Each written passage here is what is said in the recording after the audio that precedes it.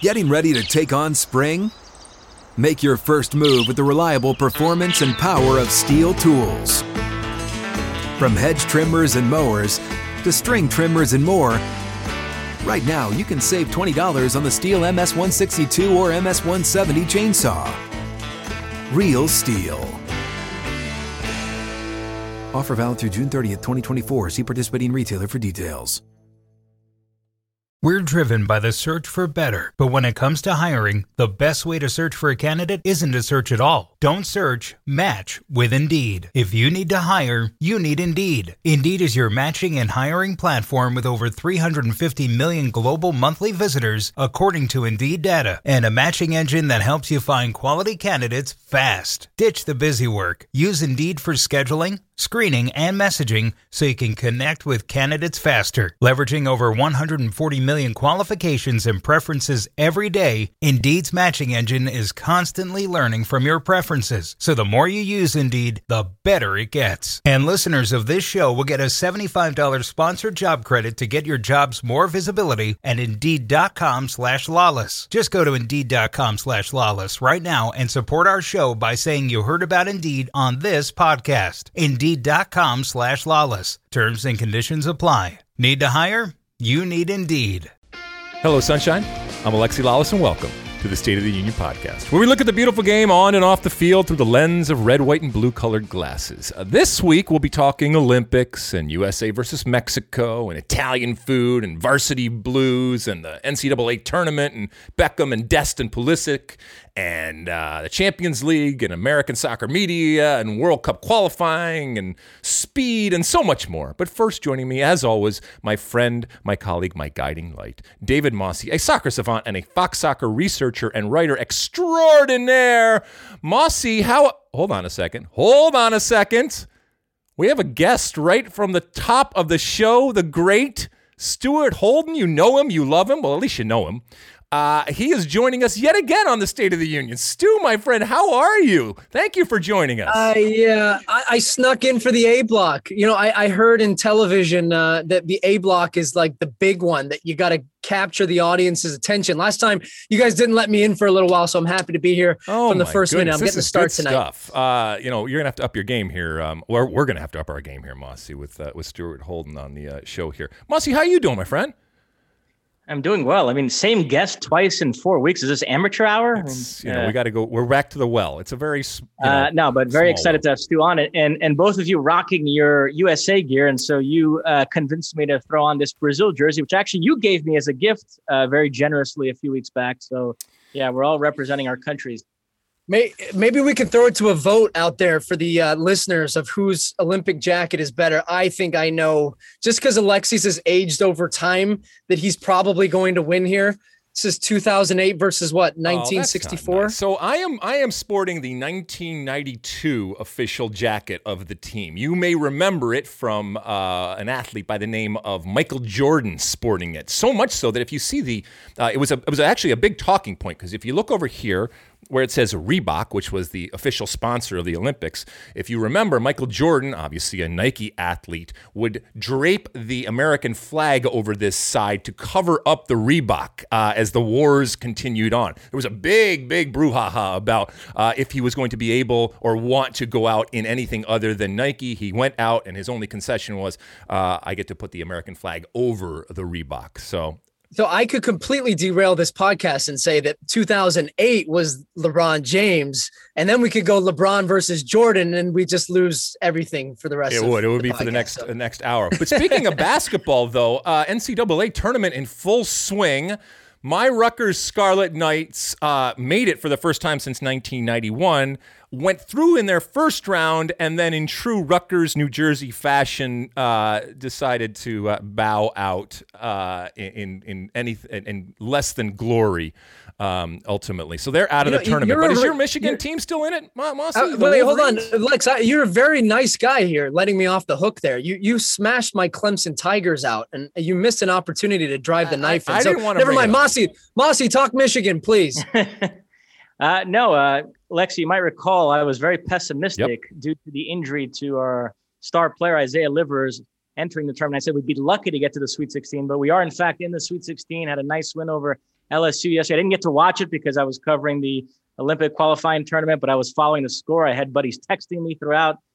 So yeah, very happy to see that. So we are still alive. And you have a former Wolverine legend and a basketball legend at the helm right now, right? I can't remember his name. What was his name? Juwan Howard. He was a member of the Fab Five. In fact, I read somewhere that he's the first person ever to both play for and coach a number one seed in the NCAA tournament, which is an incredible stat.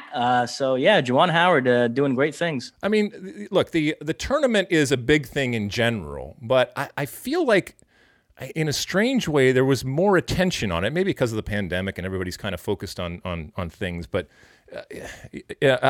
so you don't think your team's winning it, do they? Is this guy with the ankle, is he back, or is they're just doing it without him? You got that really small guy in your team too, at least like a really small, pugnacious type of player. And he plays point guard, Alexi. That's the guy that brings the ball up the court. And he's actually a transfer from Columbia, Ivy League guy who was slotted in very nicely in the Big Ten and had a terrific season. Actually had a rough game yesterday from what I read, but we won regardless. Right. Okay. But to answer your previous question, Isaiah Livers, unlikely to come back at any point in this tournament. And so I continue to say that probably ends our national championship hopes. I don't think we could win it without him. It's okay. Well, at least you're still in the tournament, unlike Stu's team and my team for that matter. Okay, what have you watched, Mosse? Anything interesting over the last week? Not much, because I've been buried in this Olympic qualifying tournament. But you're gonna be okay. You're all right. You're all right. Don't be whining. All right, out there. You have a wonderful job. We love what you do. We appreciate what you do. Don't be whining. Did you have to have watched something though to take your mind off all the soccer? I was able to watch a few more episodes of this Money Heist. This Netflix show, the Spanish one about the bank robbery in Madrid. So is it done? Are the episodes done? Are you getting to the end, or is there more? No, they've done 4 seasons of it, and I believe there is a 5th season on the way. So it's that cardinal sin. I binged something that wasn't completely finished. Stu, are you watching anything or anything on your palette over there? I feel like I'm going to get roasted for this, but I was convinced by friends, and I have been getting poked for friends for years, to watch The Office, and I needed to start with the British Office. And so I binged Ricky Gervais and the British Office in about 2 days. Phenomenal, right up my alley, having been born in the UK and moving here. I thought it was excellent. And my wife at the end with a hot tag said that the American Office is infinitely better than the British Office. Ooh. And we started the American Office last night, and I'm 2 episodes in. I'm interested, though, because the American Office went for 9 seasons and the British was only 2, that the character development was so strong that is why she feels so nationalistic towards the American version. But I thought the British version was excellent. Yeah, I have seen both. Welcome, by the way, to the world of The Thank you. I know Office. I'm way behind. Curb Your Enthusiasm's next. Yeah, you should really check out a show called Friends too. I've seen both. It's hard. Which one's better? I don't know. I'm waiting for an Alexi hot take here. I thought you were going to be outraged that at one of these. No, I mean, no. I'm here for The Office. I think it's a really good show, and I think both of them are really good in very different ways. It's one of those rare things where it was so popular, so good, and that they took it and made it, to some people, maybe to your wife, better, but certainly they lived up to the original. And I still say the original, but it's a lot more understated, the original. It's not as in your face, but it's still really good. I don't know. It's excellent. Excellent. I was like cringing in my seat at many of the jokes that are just What is the moment when you finally click on it? Is it just you've just come to the end of and you're scraping the bottom of the barrel when it comes to stuff to watch and you did it? Or no, it's just one of those. It was like I knew when I was investing in The Office, I had to sit down and it was going to be 9 seasons worth, I wasn't just going to fly in and do an episode or 2. Like I had to commit, and I wasn't quite ready to commit to that length until I'd finished my other shows. I felt like I was cheating on them. So now I'm open to dating and I'm all in on The Office, and it's going well so far. We're pretty steady. You binged 9 seasons? No, I did the 2 British ones, and I'm just starting the American. So you might not talk to me for a while. Right. Mosse, have you watched either of these shows? Either versions of it? I have not watched the British Office. I watched the American one. Now, I do want to ask Stu, have you watched Seinfeld? I have seen Seinfeld episodes. I've never watched it start to finish. Again, that's another one that I'm behind on. Because Seinfeld versus Curb is very much a Jordan LeBron-like debate that I have with my friends all the time. So I'd be curious to get your take on it if you want. Okay, so that's my lineup. I'm set for the next year. Hopefully we don't have another pandemic, but I'm going to have American Office, Curb, and then straight into Seinfeld. I think Curb is much better than Seinfeld. I'm on that side. Okay, let's see here. Are we done talking about shows? Should we light this candle? Everybody ready? Crank it up. Thank you, Stu, by the way, for joining us from the start. That's very cool. If you're just tuning in, Stuart Holden is with us today. Legendary player and legendary voice when it comes to the world of soccer over there. So he's going to dazzle us with all sorts of interesting and entertaining takes as we go through this today. All right, let's go. We are going to start out as we always do, or as we have done in the pandemic, of jumping right in. And the Olympic tournament rolls on. The U.S. Doing what we expect of a U.S. team in a CONCACAF type of situation, in that they have won their first 2 games of this group stage, which puts them automatically, they've already qualified for that all-important game, that semifinal game that will decide if they win. We'll give them the opportunity to go to the Olympics this summer. Has it been a seminal type of moment where there's oohs and ahs? No, but we beat the likes of Costa Rica and Dominican Republic. And Jason Kreis and his team did what we expect, but that leaves us now with the third game of the group, which is against our good friends Mexico coming up. In a strange type of moment here where it's U.S.-Mexico, and it doesn't matter whether it's U.S.-Mexico on the soccer field or on the on a table playing cards or parcheesi or dice or anything else. There's a rivalry, and it is elevated to another level. However, the most important game, as I just mentioned, is the semifinal game, and both of these teams are through. So this is for first place in the group that could determine it's going to determine who you ultimately play in that semifinal. So the U.S. is faced with this big rivalry game where they don't want to put all of their eggs into this basket right now because they have a much bigger situation coming up in that semifinal game that they have already qualified for. Stu, you worked this past week, and you worked both of these U.S. games. Were you impressed by this team? Because we haven't seen this team. And were you underwhelmed by this team, especially in the context of what we're talking about almost daily right now, of how great the U.S. men are and all this talent that we have out there? Were you underwhelmed by what you saw from Jason Kreis's under 23, actually under 24 Olympic team right now down in Guadalajara at this CONCACAF tournament? I would say I've been generally underwhelmed by this team, and I think the scoreline against Dominican Republic flattered to deceive. I think 4-0 and playing a good half of a half. I'm not willing to say, wow, this team's been incredible. I would say a grade as a 6 out of 10. And I'm grading on a curve a little bit because I do think we have to be fair to these players and the coaches, and that it's no small ask saying, okay, you haven't played a game in 4 months, throw together a team that's trained for 2 weeks. A number of these players hadn't really been in the pool, but had good years last year, and now they're a part of the group. And then trying to piece all of that together and expect in the first minute it's going to be good. And it wasn't good against Costa Rica. They struggled for large parts, but they found a way. And then they found a way against the Dominican Republic, and Jason Kreis recognized in the first half, not nearly good enough. According to Georgi Mihailovic, he gave him a spank on the butt, and apparently that really woke him up. In the second half, he made the right changes. They got the win, and you're looking pretty. And so you're 6 points going into a game against Mexico. And I agree with you, Alexi. It's a really fascinating game because in one hand, it's Mexico. We all know what Mexico means. Anybody that listens to this pod and that has followed U.S. soccer knows how big of a game this is. We don't need you to tell you, us to tell you that. Jason Kreis has said it. Jaime Lozano has said it, and they're all saying the right things. Of course they are. You don't want to say to your team, hey, guys, look past. It's about the semifinal. But in saying that, I do think both coaches will make changes and be a little bit more cautious with their lineup. You're not going to see A lineups in this game. It's all about the semifinal. In the U.S., the last 2 cycles, they won and they waltzed through the group stage. It was full of confidence into the semifinal, and then no Olympics based on that one game. And I don't think you'll see the team make that same mistake. And then who do you play in Group B? I mean, Mosse, I'm curious who you think who's the standout team there. Nobody seems to want to run away with that group. You thought it was going to be Honduras and Canada. And then all of a sudden, El Salvador get a late equalizer against Honduras the other night. And I don't see a team that, by the way, if the U.S. lost to, I'd say, well, that was a better team. No, the U.S. should be qualifying for this World Cup. No ifs, ands, or buts. World Cup. I said Olympics. Sorry.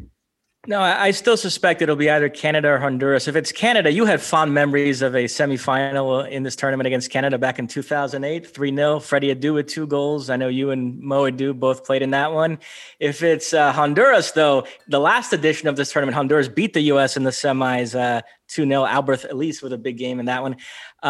So, yeah, it's going to be interesting to see. I mean, in terms of the U.S. team, I know Jason Kreis has sort of bristled at the notion that there are starters and backups. But to me, there's no world in which he wouldn't have put out what he thought was his strongest team for the Costa Rica game. And there's no world in which he's not going to put out his strongest team for the semifinal. So I view the Dominican Republic and the Mexico games through the lens of, can anybody who didn't start the Costa Rica game do enough in those 2 matches to get themselves in the starting lineup for the semifinal? So where do you think we stand right now as far as that goes?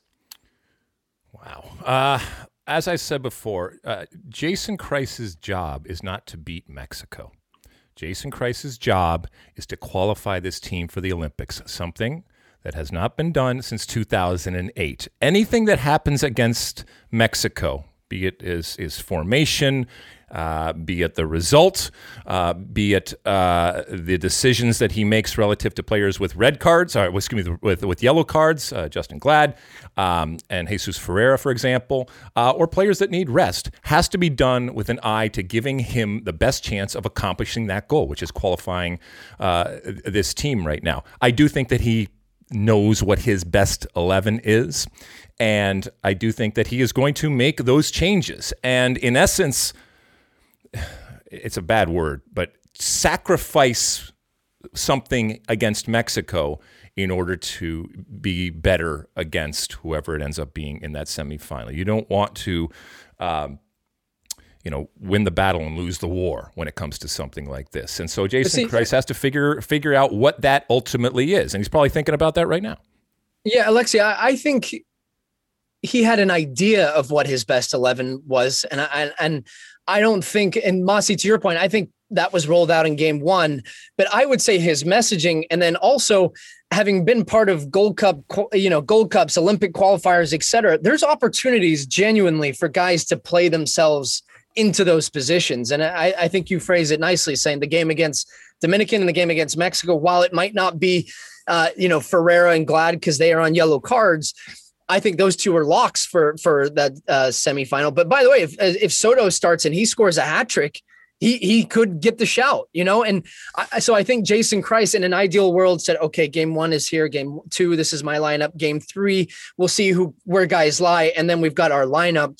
But I genuinely think there's a couple positions, especially in the middle of the park and in the wide areas, that he's not entirely sure who his best group is and who his most informed players are going to be for those games. And that's where his decisions genuinely do come. And guess what?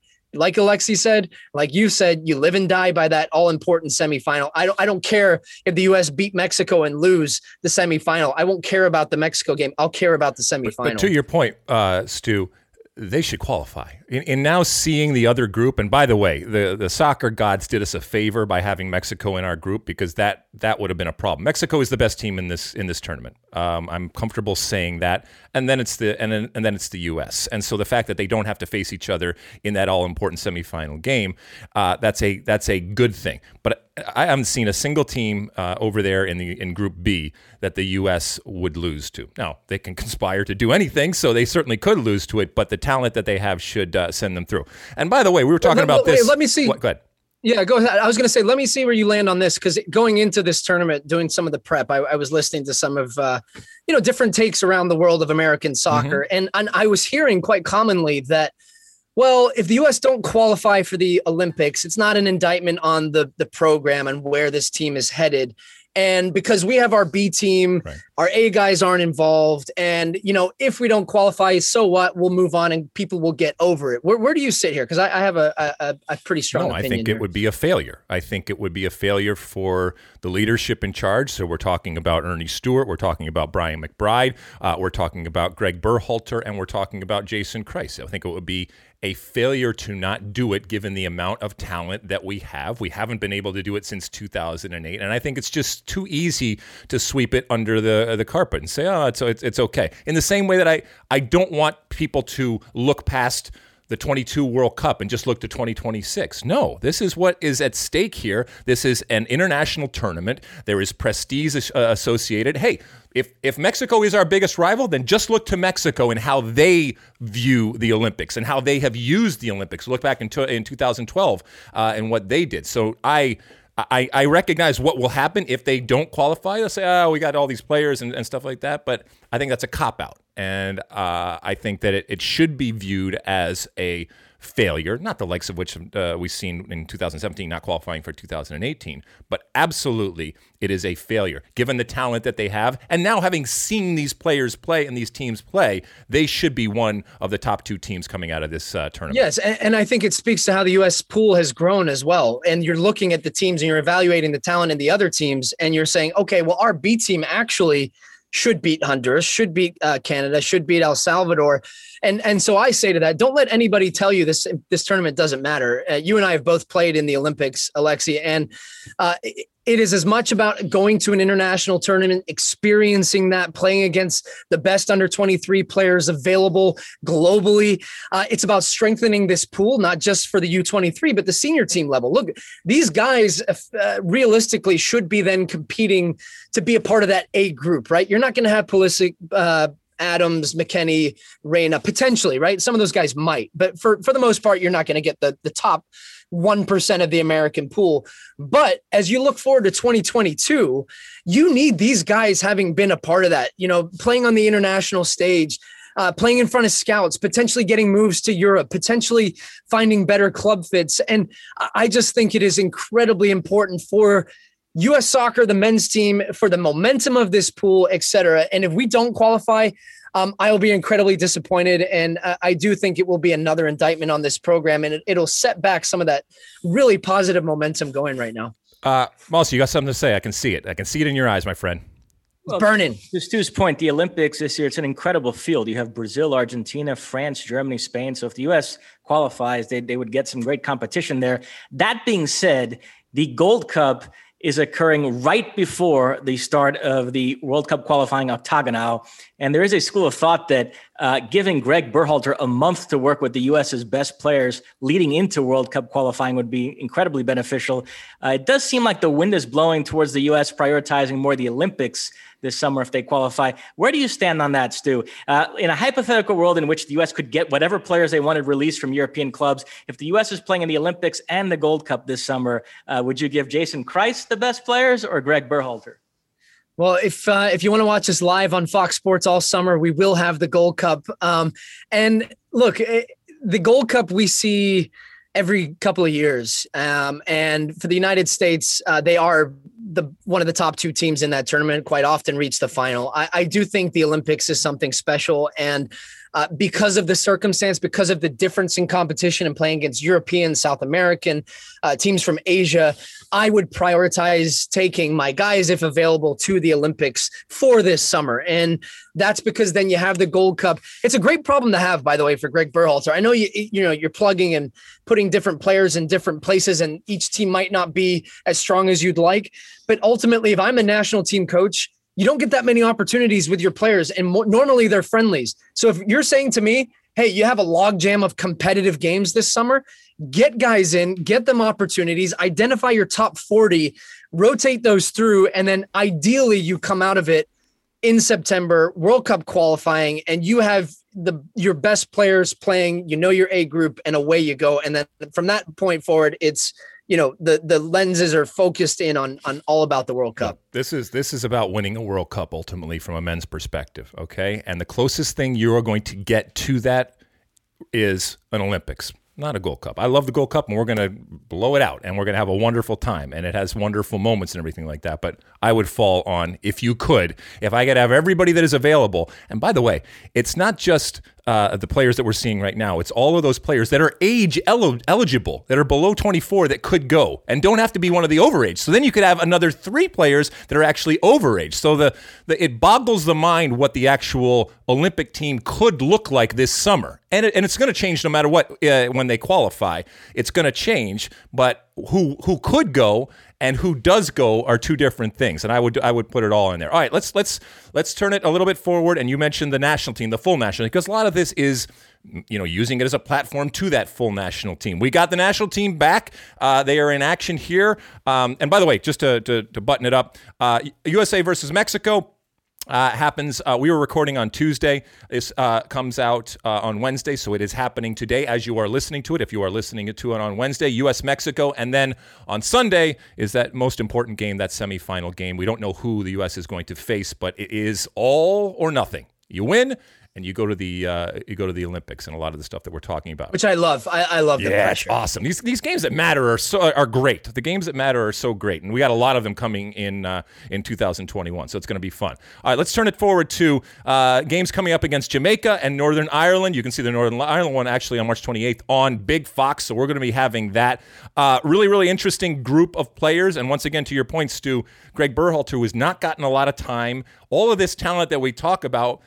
I don't know what Greg Berhalter's best 11 is, and I definitely think he doesn't know yet. He may have something in his mind, but until we actually see these players together, and it's hard, and it's going to be few and far between. So, for example, Mosse that we talked about with the great news last week, we got to see him on the field. Chris Richards as a potential other center back to John Brooks going forward. A lot of people have him already in there. Well, we got to see him on the field. Gio Reyna, who is in and out of the lineup when it comes to Borussia Dortmund. A lot of people were talking to him more long-term in terms of 26, and then he started doing some really, really good things, and people are talking about him for 2022. Well, he's got to be on the field, and we got to see what that looks like. So a lot of interesting things when it comes to these couple of games here with a lot of these European players finally getting together. What are you looking for, Stu, and you looking for, Mosse, in these games coming up? Mosse, you want to start us off here? Well, I actually have a question for you two, because we did a segment a few days ago where you guys each picked your ideal U.S. starting lineup right now, and there were a couple of very interesting disagreements. I'll start at fullback. Stu, you had Reggie Cannon on the right and Serginho Dest on the left. Serginho Dest, who, by the way, scored 2 goals this past weekend for Barcelona against Real Sociedad, one of them assisted by Messi, so great moment for him. While Alexi had Serginho Dest on the right and Sam Vines on the left. And then the other disagreement that caught my attention was up top, where you had Josh Sargent, I believe. Could have also gone Daryl Dike, who's doing incredibly well in Europe. Both those guys, Sargent and Dike, in good form right now. While Alexi is still kind of on this page that none of these young guys have fully convinced him. So he still defaults. He's still on pumping the Josie train. So yeah, I don't know where you guys want to start there, but both those really caught my attention where you guys were not. God, I'd love to dig up old takes exposed when Lexi said that Bradley and Altidore, get him out. And I said, keep him in. You need the experience. Get him out back Here then. He is. Now where it's a different time. Times have changed. 2 years later, and he's like pumping the Altidore train. No way. Look, I think this roster is interesting, and we were talking about it, Alexi, a little bit about these games upcoming, and I said that this is really the last chance for free caps. And I say that like, okay, every cap is earned. I think every player that has played and represented the senior team, to think of what you've accomplished to get to that point, cherish it, enjoy it. But over the last couple of years, a number of players have been capped by the U.S. men's national team that in a normal cycle, had we qualified for the World Cup, would not be getting those opportunities. And it's because we've been experimenting. The experimenting phase is really starting to get to an end now. And you look at these 2 friendlies, the roster's getting narrowed down. It's largely European. I'm really interested to see Daryl Dike in the form that he is in right now for Barnsley. And boy, has he exploded onto the scene. College soccer at Virginia, great season for Orlando City, on loan at Barnsley, scoring goals left and right, and now being linked with Premier League teams. That's what you want. There's some competition now at the number 9 spot. And I would caution American soccer fans now of getting overly excited by any little moment that any American does in Europe, because, it's time to start focusing on when guys have genuine impacts and have genuine minutes, like guys like Serginho Dest, Mosse, like you said. it's amazing that we've come from, I think 10 years ago with American soccer, when a guy scored in the Dutch second division, it's like all over social media, everybody's erupting on Yanks abroad. And now we're genuinely looking at a time when McKennie is scoring for Juventus, assisted by Ronaldo. Messi is assisting Serginho Dest. Giorena's playing for Dortmund. And you have guys playing at the biggest clubs. It's an exciting time. But it's also a time where we still need to be realistic about how many minutes this team has played together, and that we haven't seen this team in really competitive matches where they mean something. And that's why I'm excited for 2021. And lastly, before I throw it to Alexi here on Serginho Dest, in an ideal world, I want Serginho Dest playing as a right wing back for the men's national team. That's his best position. But we do not have a good enough left back yet. Go back 20 years that you say that's our best left back and a guy that I trust to play at the same type of level. I think Dest could play as a left back and Cannon could play as a right back without nullifying what could be a really good threat for us. And Sam Vines is not ready yet, Alexi. He's not ready for me, in my eyes, to start a big qualifier for the men's national team. He's still developing. I would rather have Anthony Robinson in that position. I wouldn't.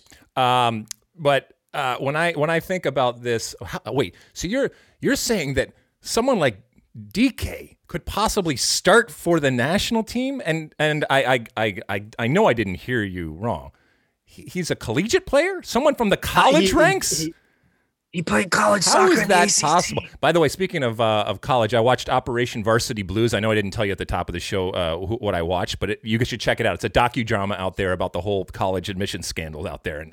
But when we're talking about college is still going to be a path, and college athletics are still going to have a place to play when it's coming through. So look, if you have a world-class player. Okay, and I think that Serginho Dest is that.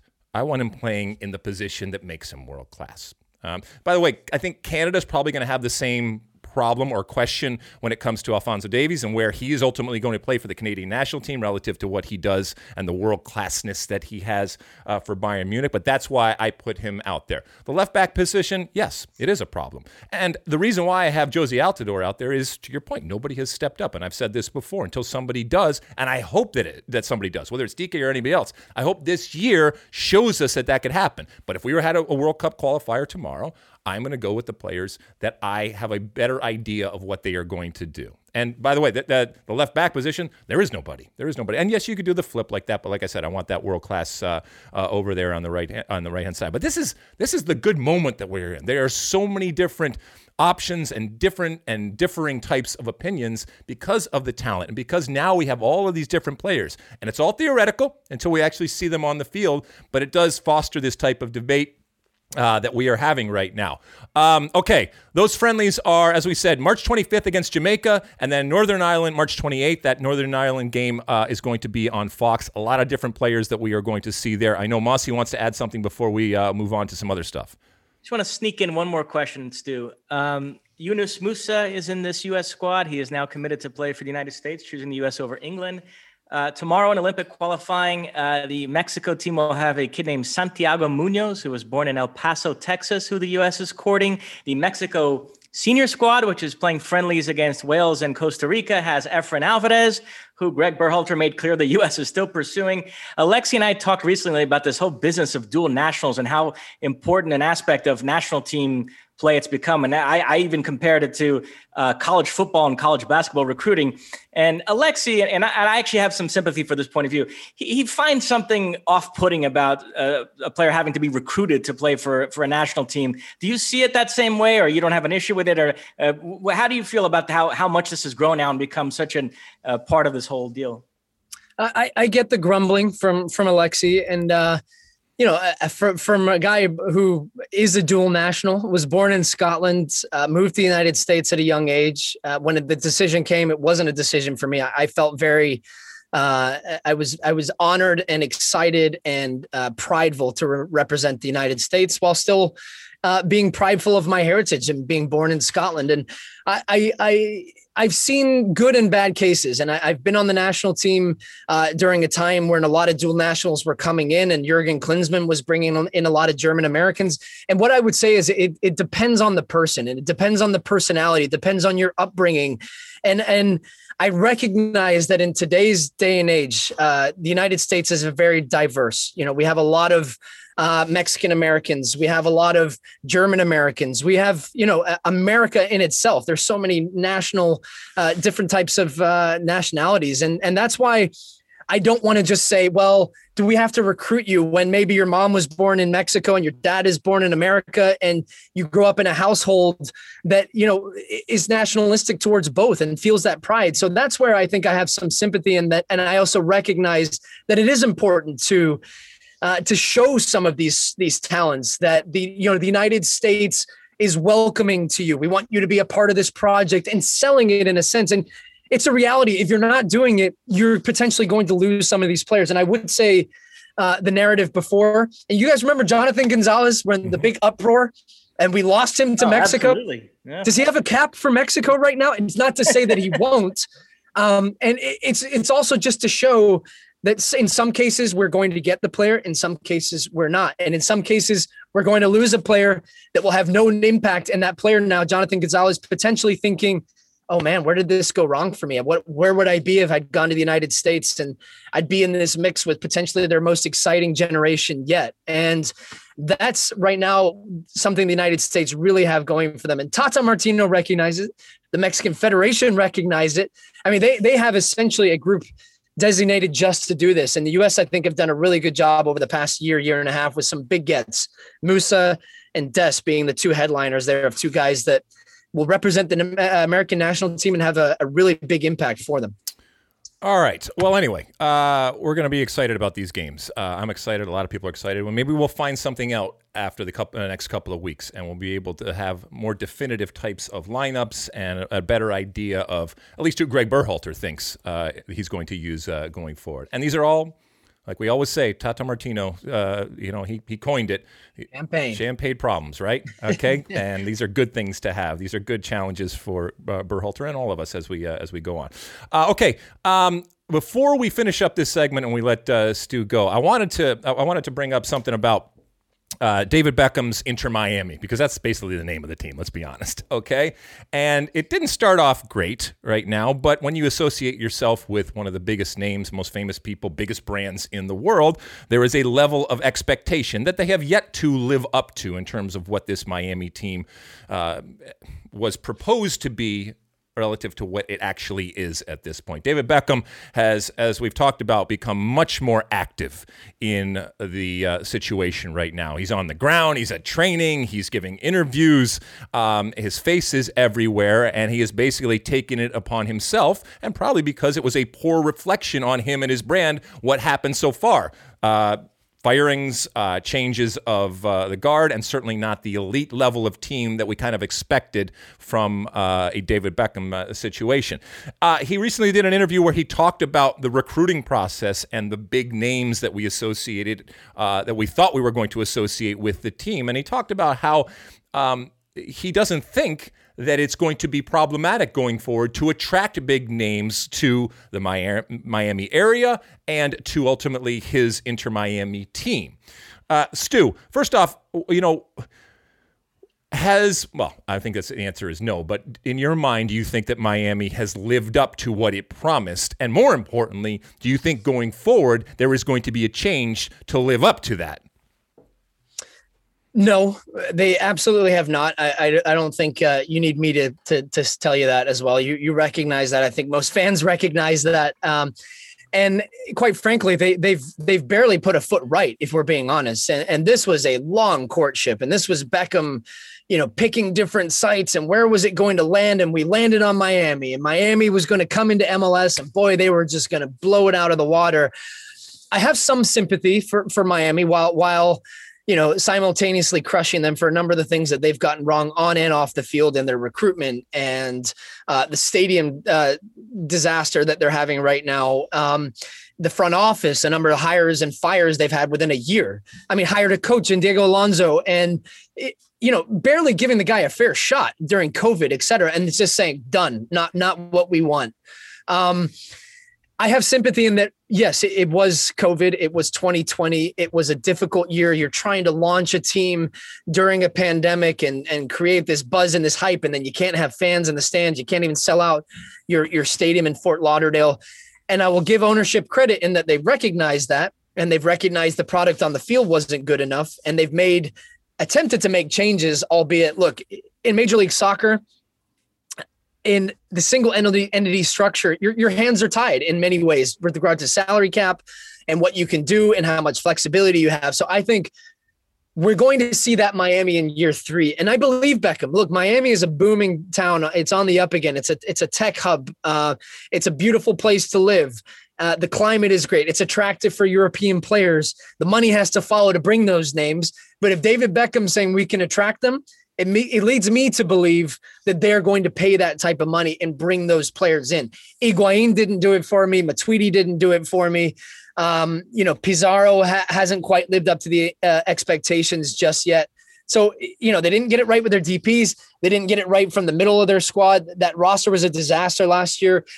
I have hope, though, that this team will figure it out quicker than some other teams we have seen in Major League Soccer. And it is a priority, especially for Beckham, as you said, Alexi. It's a reflection on him, his brand, the Mosse brothers down in Miami who have a big brand and a name. And I think for them right now, this is a big embarrassment, and they want to make sure they get it right quickly. All right. So, yeah. Well, maybe what they should do is sign Christian Pulisic. Because he's not necessarily playing a lot, although we should mention that he did play this past week, and not only played, but looked really, really good, even had a viral moment in terms of his dribbling, and that's good for the U.S. men's national team, but who knows going forward? I mean, if you're talking about big stars, now that would be something. If David Beckham's Inter Miami was able to lure Christian Pulisic back to the So, I mean, you're taking it back to early MLS, luring back Landon Donovan, or the early 2010 or 2011, was it, when Michael Bradley or 2013 when him and Dempsey came back? Right. Would be a big splash. That's a hot take, Alexi, because if Pulisic came to Miami, could you imagine the reaction of a guy? The perception would be externally that he's mailing it in and he's coming back to MLS. Right, but then you would have David Beckham and that global brand backing him and explaining, no, that's not the case at all. We're actually fundamentally changing the way that MLS operates, and that this is the first person and the beginning of a movement towards the other way. I don't know. Mosse, what do you think? Guys, why sign a star when you can develop one? I have 2 words for you. Edison Ascona. Here we go. For those that don't know, Mosse, finish it up, Mosse, because not everybody's going to know who you're talking about. Edison Ascona is a 17-year-old who is representing the Dominican Republic in this CONCACAF Olympic qualifying tournament, and he has been the revelation so far. Stu, I don't know if you agree with me, but I've been thoroughly impressed by this kid. Really impressed with him.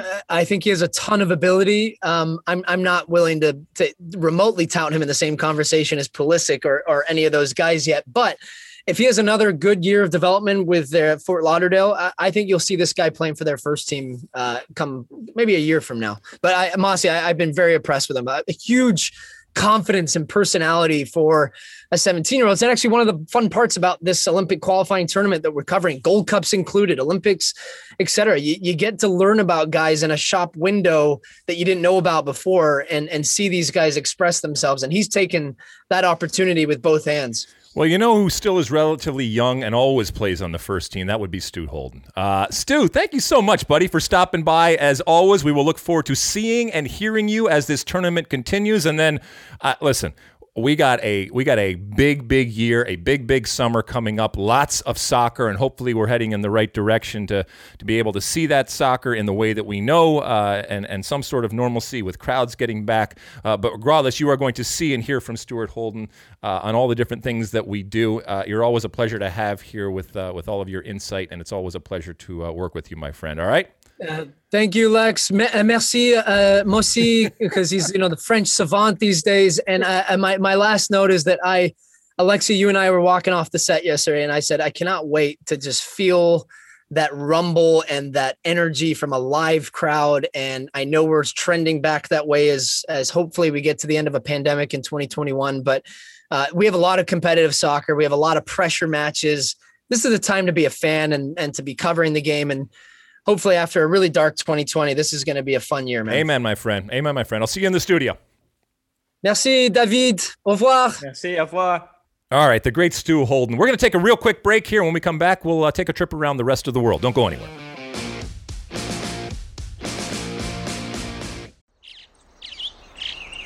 Getting ready to take on spring? Make your first move with the reliable performance and power of Steel tools. From hedge trimmers and mowers to string trimmers and more, right now save $30 on the American-made Steel FS56 RCE trimmer. Real Steel. The FS56 RCE is made in America of U.S. and global materials. Offer valid through June 16, 2024. See participating retailer for details. Getting ready to take on spring? Make your first move with the reliable performance and power of Steel battery tools. From hedge trimmers and mowers to string trimmers and more, right now you can save $50 on select battery tool sets. Real Steel. Offer valid on select AK system sets through June 16, 2024. See participating retailer for details.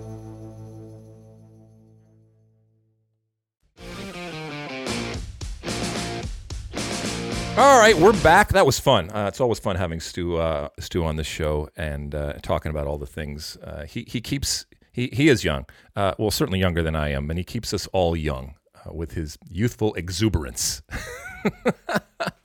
Mosse, where do you want to go first? We're going to take a little trip around the world here. There's all sorts of stuff going on. Well, why don't we get the Champions League draw out of the way first, okay. Then we'll shift to the international stuff. The draw occurred late last week. The quarterfinal matchups are Manchester City, Dortmund, Bayern Munich, PSG, Real Madrid, Liverpool, and Porto, Chelsea. And they actually already drew the semifinal matchups too, so we know who would face who. So the winner of Manchester City, Dortmund would face the winner of Bayern, PSG, much to Grant Wall's chagrin. And then the winner of Porto, Chelsea would face the winner of Real Madrid, Liverpool. So where do you want to go here? Well, I do. I mean, you mentioned it. I mean, you mentioned Grant Wall, and for those that don't know, Grant, made a point of saying that he was lamenting the fact that the way that these matchups have happened, we are going to get some very, very good teams playing against each other, and obviously one of them being knocked out at a stage when, at least according to Grant, he would have done it differently. And look, this brought about debate from a lot of different people that agreed or disagreed, and then it took a whole other direction out there. But it does ask the question right here. Look, these are some scrumptious types of matchups, no matter what.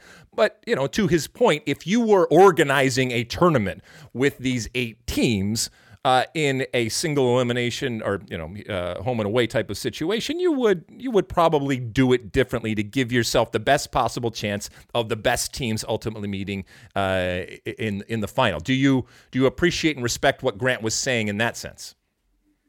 No, I don't want to pile on, but I thoroughly disagreed with his his tweet.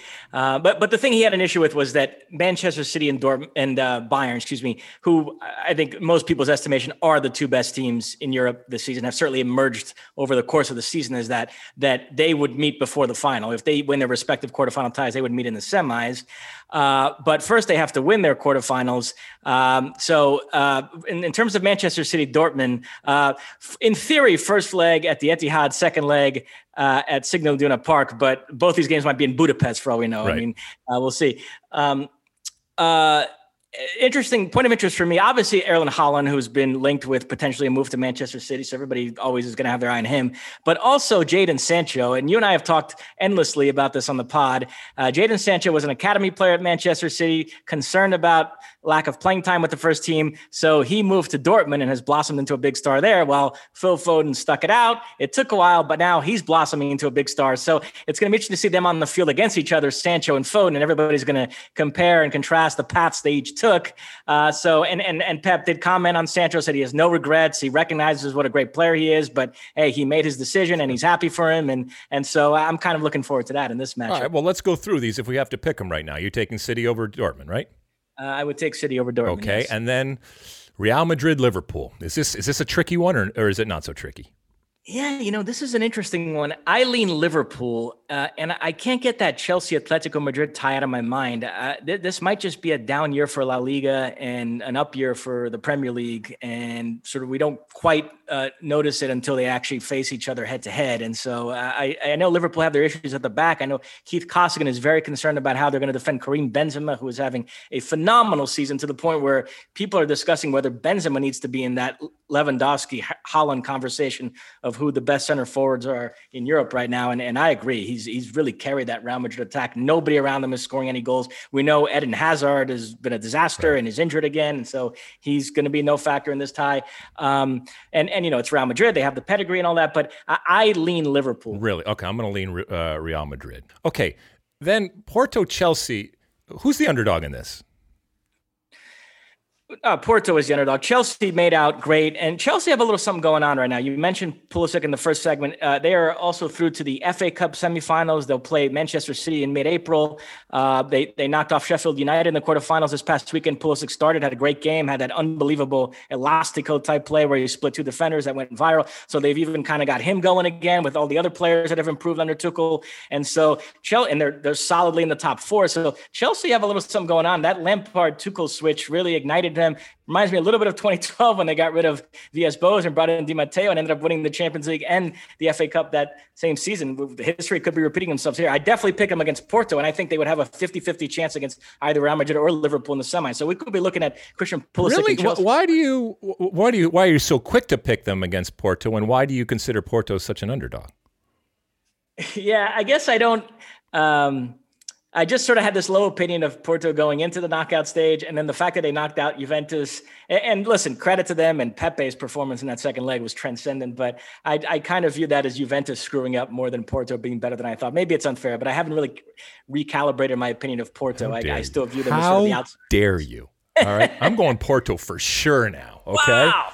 Yeah. All right. Alex Dowd, here's that. But look, Tuchel, is worth whatever they're paying him and much more. What he has come in and, fundamentally changed the fortunes of that team. It's pretty incredible. Yeah. And then that leaves the big one, which is Bayern Munich, PSG, right? PSG. We should mention Real Madrid, Liverpool is a rematch of the 2018 final. You remember Loris Karius had that shocker and Real Madrid won 3-1. And then Bayern PSG is a rematch of last season's final, which Bayern won 1-0 and the bubble in Lisbon on a goal by Kingsley Coman. It's obviously a terrible draw for PSG. And I know nobody's ever going to feel sorry for them, but spare a thought for PSG for one moment. They were in a group with Manchester United and Leipzig. Then they faced Barcelona in the round of 16, Bayern in the quarterfinals. If they get through that, probably Man City in the semis. And then if they get to the finals, still Real Madrid, Liverpool, or Chelsea. So if when the dust settles here, PSG won the Champions League, it will have been the most incredible path to get there. Do you think that either of these teams are better now than they were when they faced off in the Champions League final? Well, it's funny. We just praised Tuchel, but I do think PSG, the Tuchel-Pochettino switch has done them some good as well. Mm-hmm. For whatever reason, Tuchel just never really clicked there. I know he got to a final last season, but that was somewhat odd circumstances, that bubble. They got an easy draw. They played Atalanta and Leipzig to get there. I do think with Pochettino coaching them, they're a bit more solid. I know they were awful in the second leg, but that first leg performance against Barcelona really impressed me. Showed that Pochettino can put together a nice, compact, organized team there. The question is reintegrating Neymar to the mix. He came back this past weekend, came off the bench against Lyon. And again, with him, it's just not going to be enough time on the field. Now there's an international break. Then you come back. There's one more game against Lille and then the Bayern game. So Neymar, assuming he starts the first leg against Bayern, he'll step on the field that day having started one game in the last 2 months leading up to that game, essentially. And that's been my issue with Neymar. I know there are people that think, well, who cares about these Ligue 1 games? All you really need him for is a Champions League. But I think there's some value in him playing those games. So he's in a proper rhythm. He goes into the big championship games in sort of a natural flow of the season versus always coming back off these long injury layoffs. And so that really concerns me for PSG in this tie. But if Pochettino can sort of preserve that compactness that we saw in that first leg against Barcelona and reintegrate Neymar into that, then I think they have a real chance. I mean, they were very competitive in that final last season, and Bayern are not as good. They have some defensive vulnerabilities. So it's going to be very interesting that time. All right, who are you picking? I'll pick PSG. You will. All right. Then It's been 3 years on this podcast. I might as well say something interesting. All right, I'm going to pick Bayern Munich. So we differ on 3 different games. So I have Real Madrid as opposed to you having Liverpool. I have Porto, you have Chelsea. I have Bayern Munich, and you have PSG. The only one I reserve the right to change. The week of these first legs, we'll really dig into them more. Yeah. Between now and then, there's an injury or something. Course. I reserve the right to. Of course. Don't worry. We're not going to hold you to it. All right, what do you want to move to? What? Go ahead. Let me just get in. The Europa League draw also occurred. And boy, this is breaking nicely for Arsenal.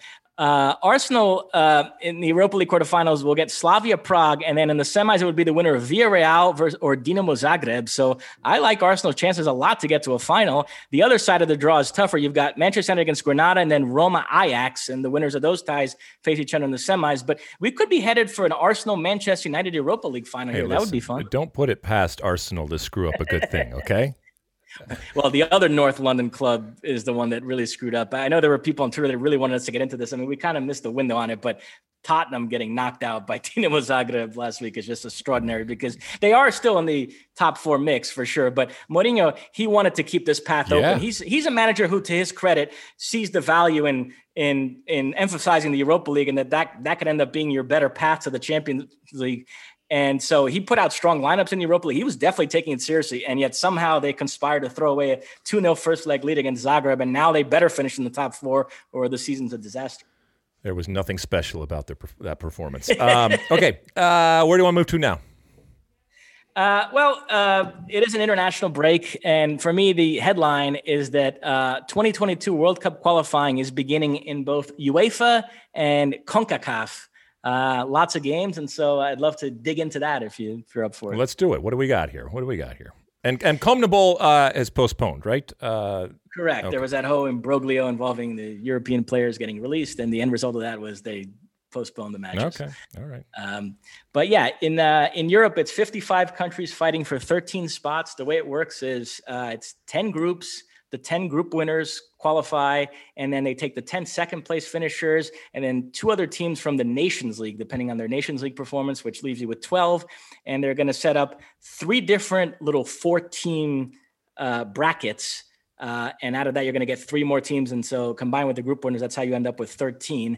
And a few big picture thoughts here. First of all, I'd be remiss if I didn't start here. Zlatan is back for Sweden, 39 years of age. He had retired after Euro 2016. And now 20 years after his first call, by the way, his first cap was in 2001. Here he is back in the mix with Sweden, and he's talking up wanting to play in this next World Cup if they qualify. He'd be 41. I'm sure you, Rob Stone, and all the other Zlatan fans very happy to see this, huh? I am. I'm happy to see it, but I am really interested to see how the discussion went. I mean, it might have been just like, Zlatan, I want to play, and I'm going to play. But we know, having covered this team, how, what the long shadow that he casts, even when he's not even actually on the team. We saw it, with him making appearances at the World Cup.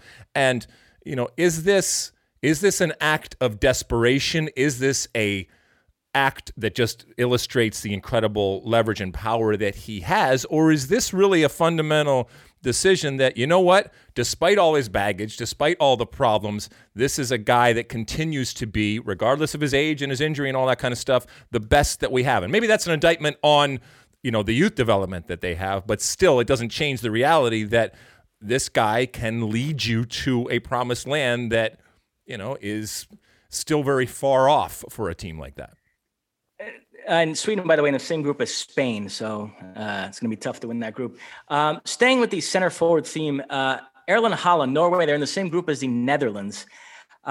we've seen great players over the years that came from countries that don't have a whole lot of pedigree. And so they didn't get to shine at the international level. George Best being a famous example of that. George Weah with Liberia. I really hope Erling Haaland's career doesn't go that way. I hope Norway are able to develop enough players. Obviously, they have another great talent in Martin Odegaard, but they'll need more than that. And they're able to surround them with enough talent that they can qualify for these major tournaments.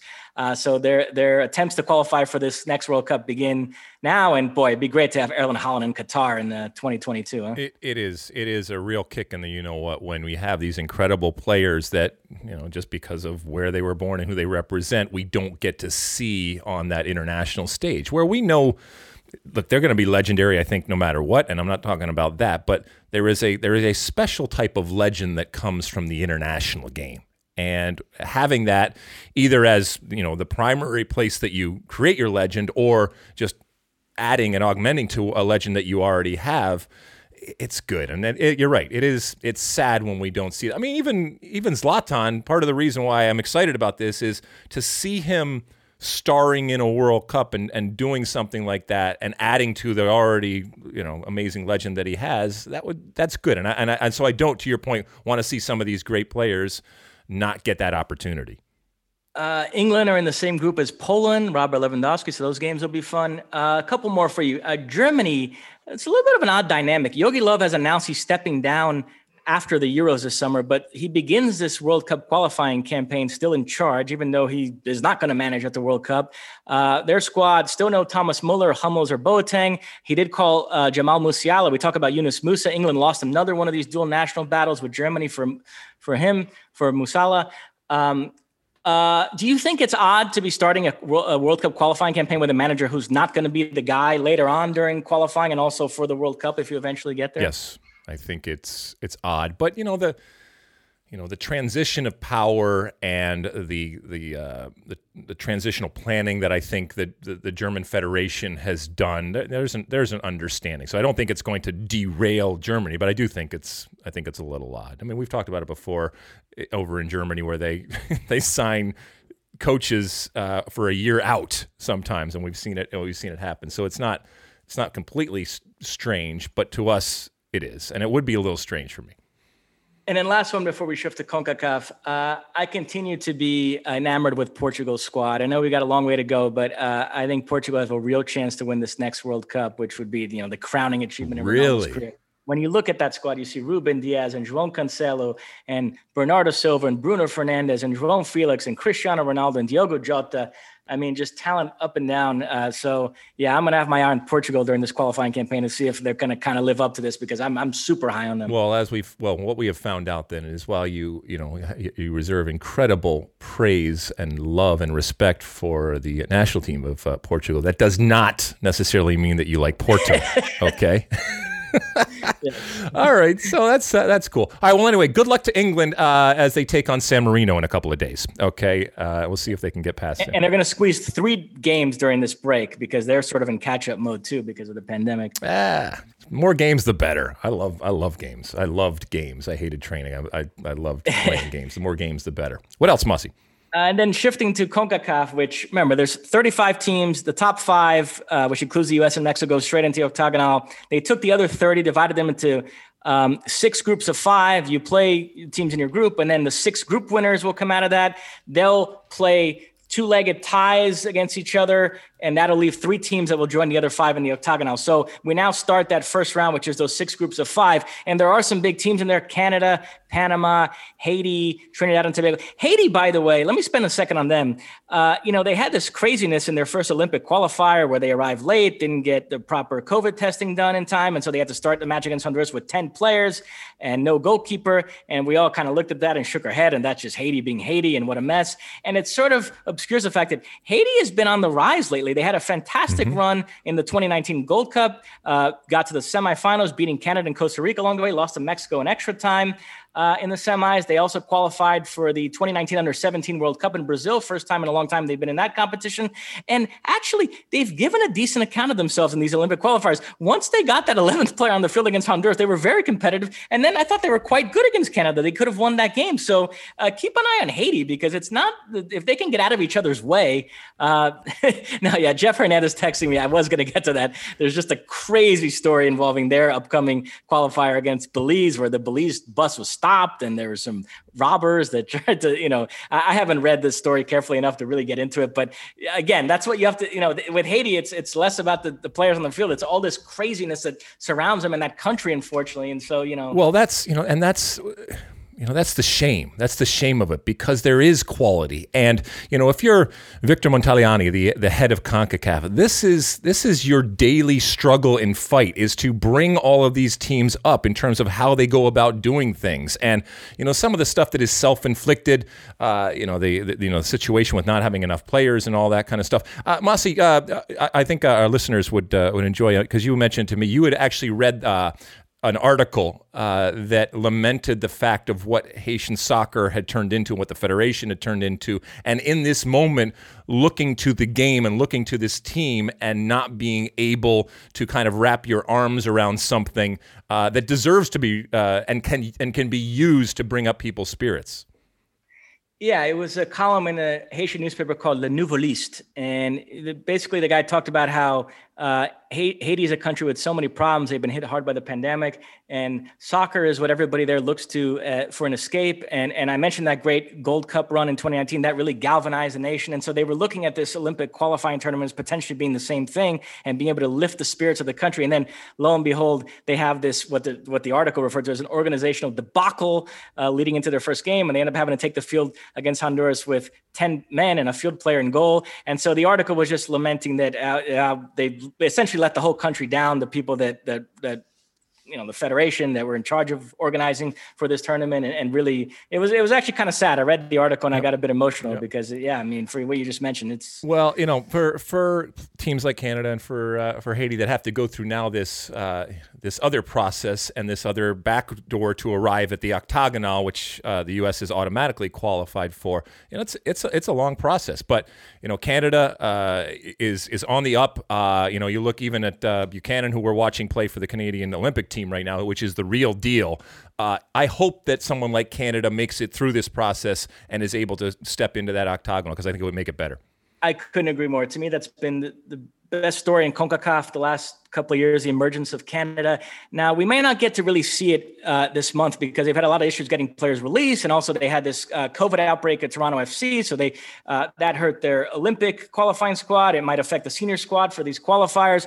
But just, on paper, you start thinking about the names. And you mentioned Buchanan. I mean, if they do play Davies as a winger, there's a world in which that front three is Davies, Jonathan David, and Tejan Buchanan. Or if they play Alphonso Davies as a fullback, then you have two fullbacks in Davies and Richie Larea. And, there's other players coming up like Jaden Nelson and Ralph Prizo. You've got Baldissimo in that midfield. You've got obviously the older players like Mark Anthony Kaye. Canada has the prospects are really good for the next few years for them. I'm excited to watch. And just a reminder, Canada has not qualified for the Men's World Cup since 1986. I actually remember watching Canada and being enamored with Canada, watching that 86 World Cup, because it was the closest thing as an American that I could come to having someone to cheer for, our friends to the north. And I would love nothing more, not at our expense, but I would love nothing more than to see Canada qualify for a World Cup for the first time since 1986.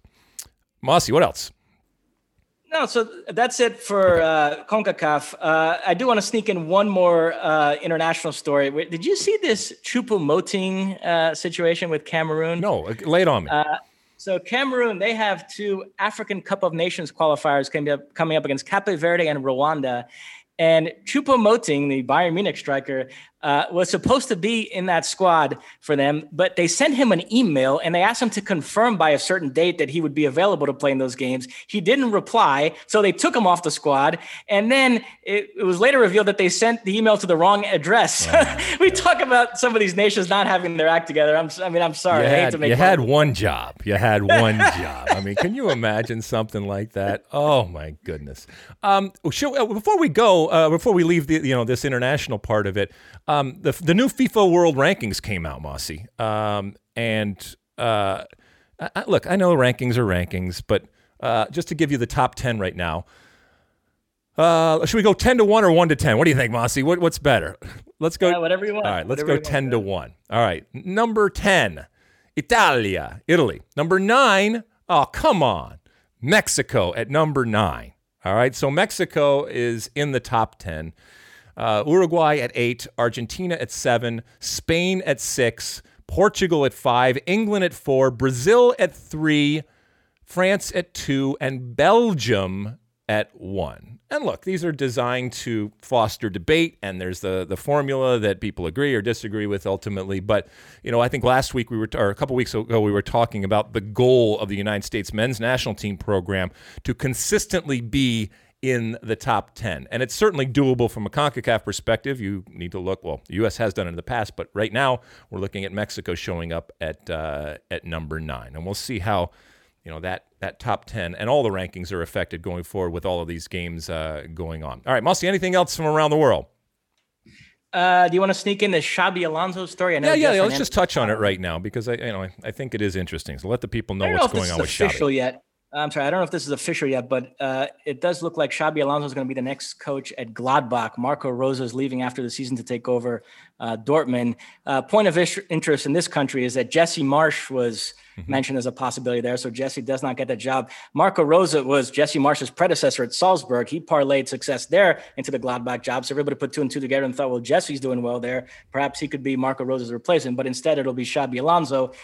We talk about this ex-player fetish. It always does seem to be these like cerebral central midfielders that people think is going to translate, whether it's Pep or Zidane or Pirlo or Xabi Alonso or Xavi, who's probably going to be a Barcelona coach soon, or Gerrard or Lampard. There's a certain type of Arteta that clubs are drawn to, and they think that type of playing career translates into being a very good coach. Now, in the case of Xabi Alonso, this is not a guy just sort of being handed something who hasn't worked for it. He played for Bayern Munich under Pep Guardiola, and supposedly even back then knew he was going to be a coach and really studied alongside Pep and tried to prepare himself for that. And since then, he coached Real Madrid at youth level. He's been the Real Sociedad B team coach the last couple of years. So there's a little something there. It's not like a Pirlo case where they just kind of handed him the job. Yeah, but there are still coaches out there and managers out there that are looking at this and rolling their eyes. And it's not going to change. I mean, it's amazing in this day and age of equity and equality and privilege and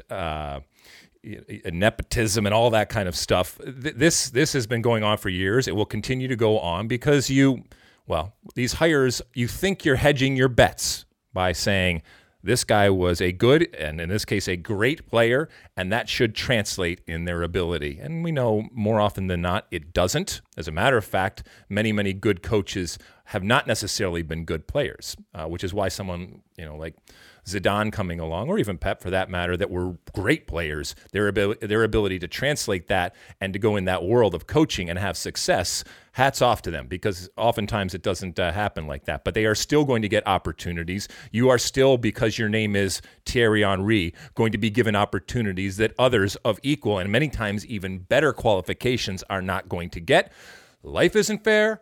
And soccer isn't fair. And ultimately, whatever those opportunities are that you are given, you are then going to be judged on the team doing well or the team not doing well. You might even be given the benefit of the doubt going forward that other people wouldn't get in terms of going through a bad patch. When normally you would get fired, maybe they give you a little bit of a benefit of the doubt, which will be interesting to see. You mentioned Juventus earlier in the pod. If they continue on with Pirlo, or if they say this was a bridge too far and he needs to go back and do something different, and this was too much at the moment right now. All right, Mosse, that's good for around the world. Let's take another little quick break, and when we come back, we'll hit our Ask Alexi segment. All right, we're back, and it's time for Ask Alexi. Use that hashtag Ask Alexi. You send in some questions, comments, concerns, and we pick out a few each week, and we answer them, the ones that tickle our fancy. What do the people want to know this week, Mosse? First up, What It Is asks, were you a smack talker out on the field or a no talk at all player? So the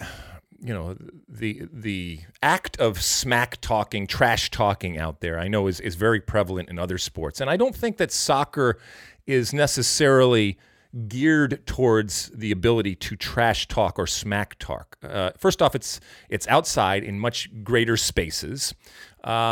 There are obviously no timeouts or stoppages where a lot of that stuff can happen relative to other sports. I know there is stoppages, but you also have the international aspect of it, and so therefore oftentimes a language barrier.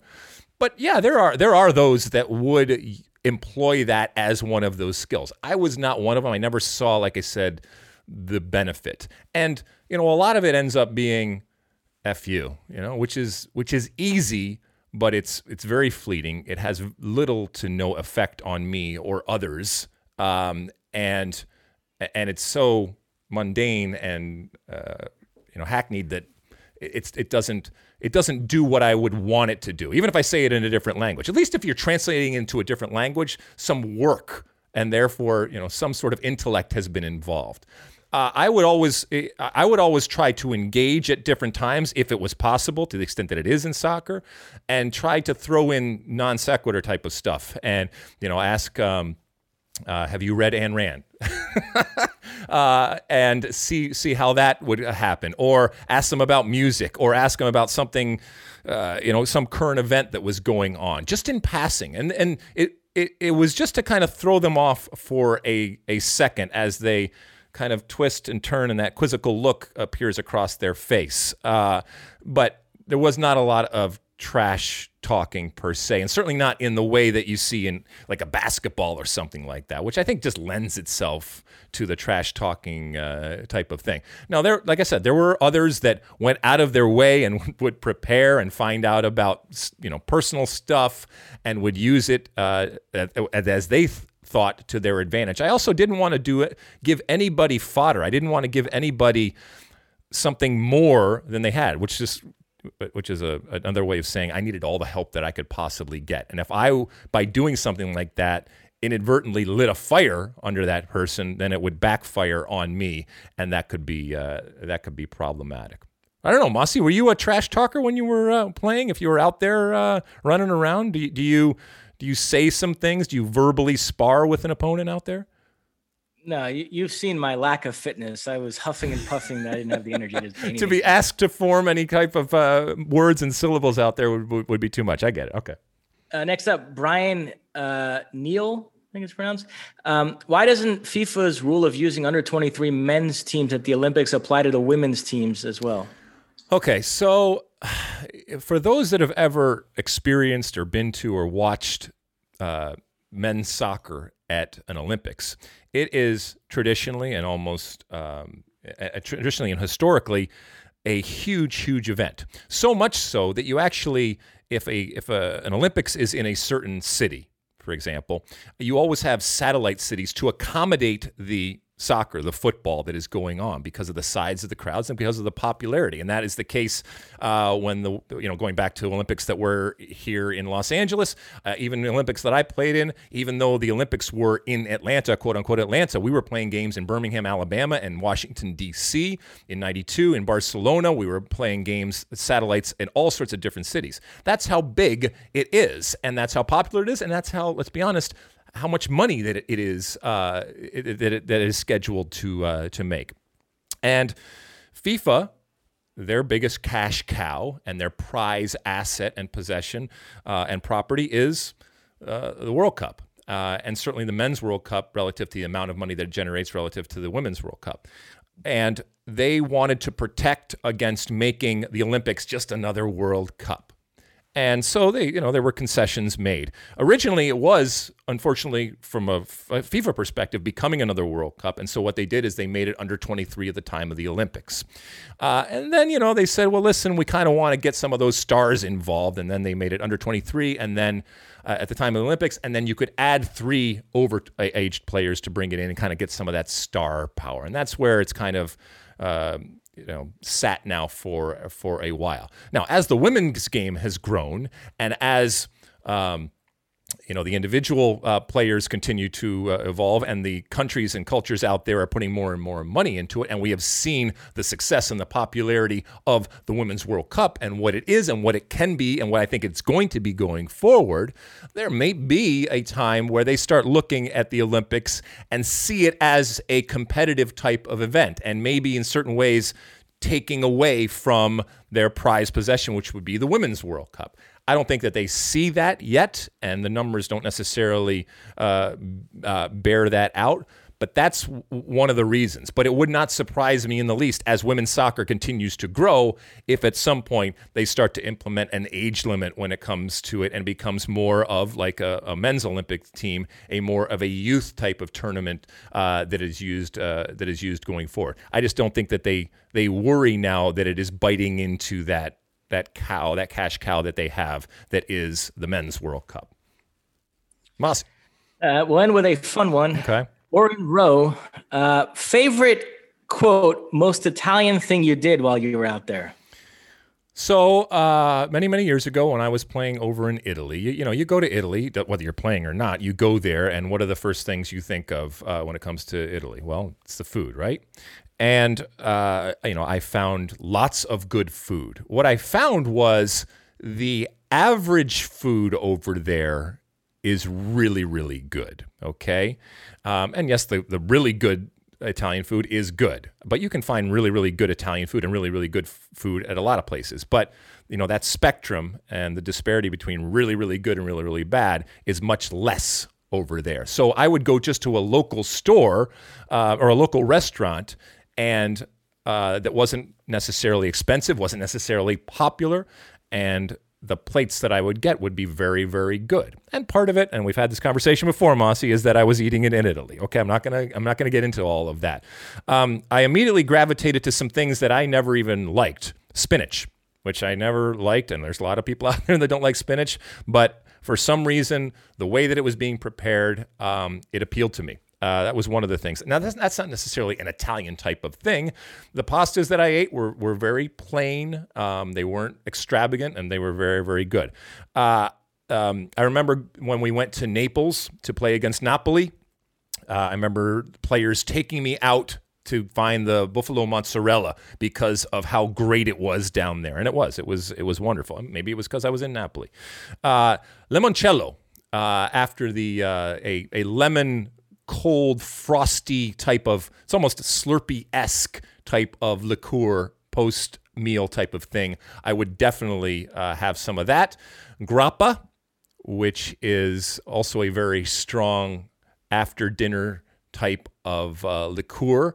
I would have plenty of that. And there's all different, as there are dialects, there are all different versions of grappa depending on where you go. So those are definitely some of the things that I enjoyed when it came to the experience of being in Italy. A lot of it has to do with food in terms of typical Italian things that I did. And some of them are stereotypical, but some of them are very typical. And I partook in as many as I possibly could and enjoyed every single one.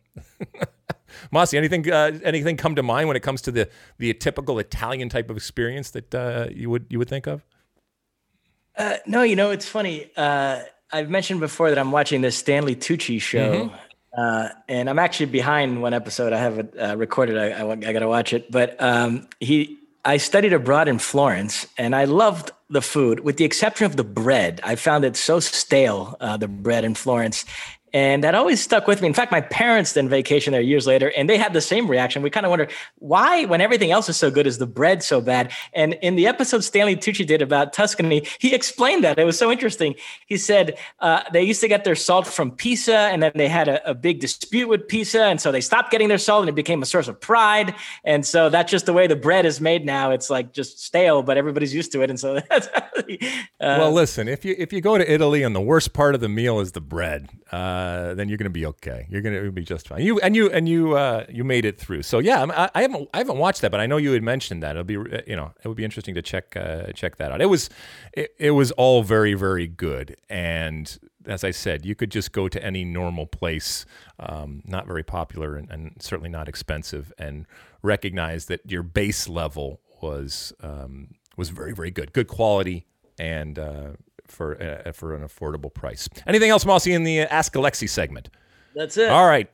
Do use that hashtag Ask Alexi out there, or Ask Mosse for that matter, and or any of us, and send them through on all the different platforms that we have out there. And we're going to take another quick break, and when we come back, we're going to wrap up the show with our one for the road.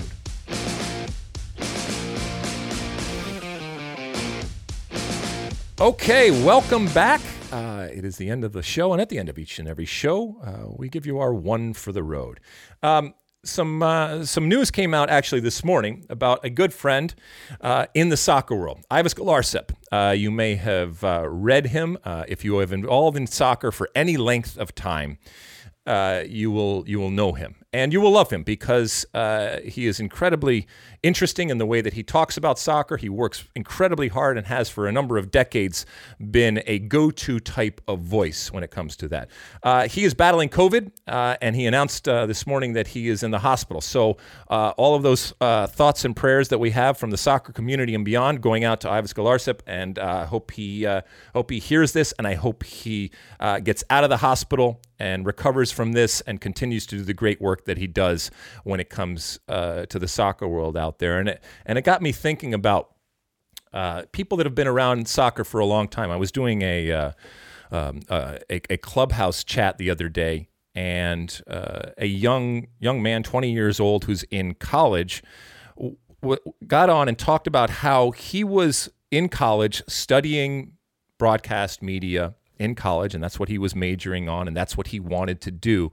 But it was all being done relative to the sport of soccer. And for a long time, the sport of soccer, when it comes to broadcast media and journalism out there, was either something that was ignored, or it was a stepping stone to the quote-unquote big sports. And we're seeing a whole generation that has grown up, watching the likes of Ivis Galarcep, or a Grant Wall, or a Joe Totino out here in Los Angeles, and the list goes on and on and on. And even younger voices that have come about now, like a John Strong, who we work with. And once again, if I'm missing, I know I'm missing people, but that's just to say that there are now people out there that this younger generation has looked up to and emulated, and they aren't looking at soccer as a stepping stone. They are looking at it as a destination. And that is a change. That is a big change from when I was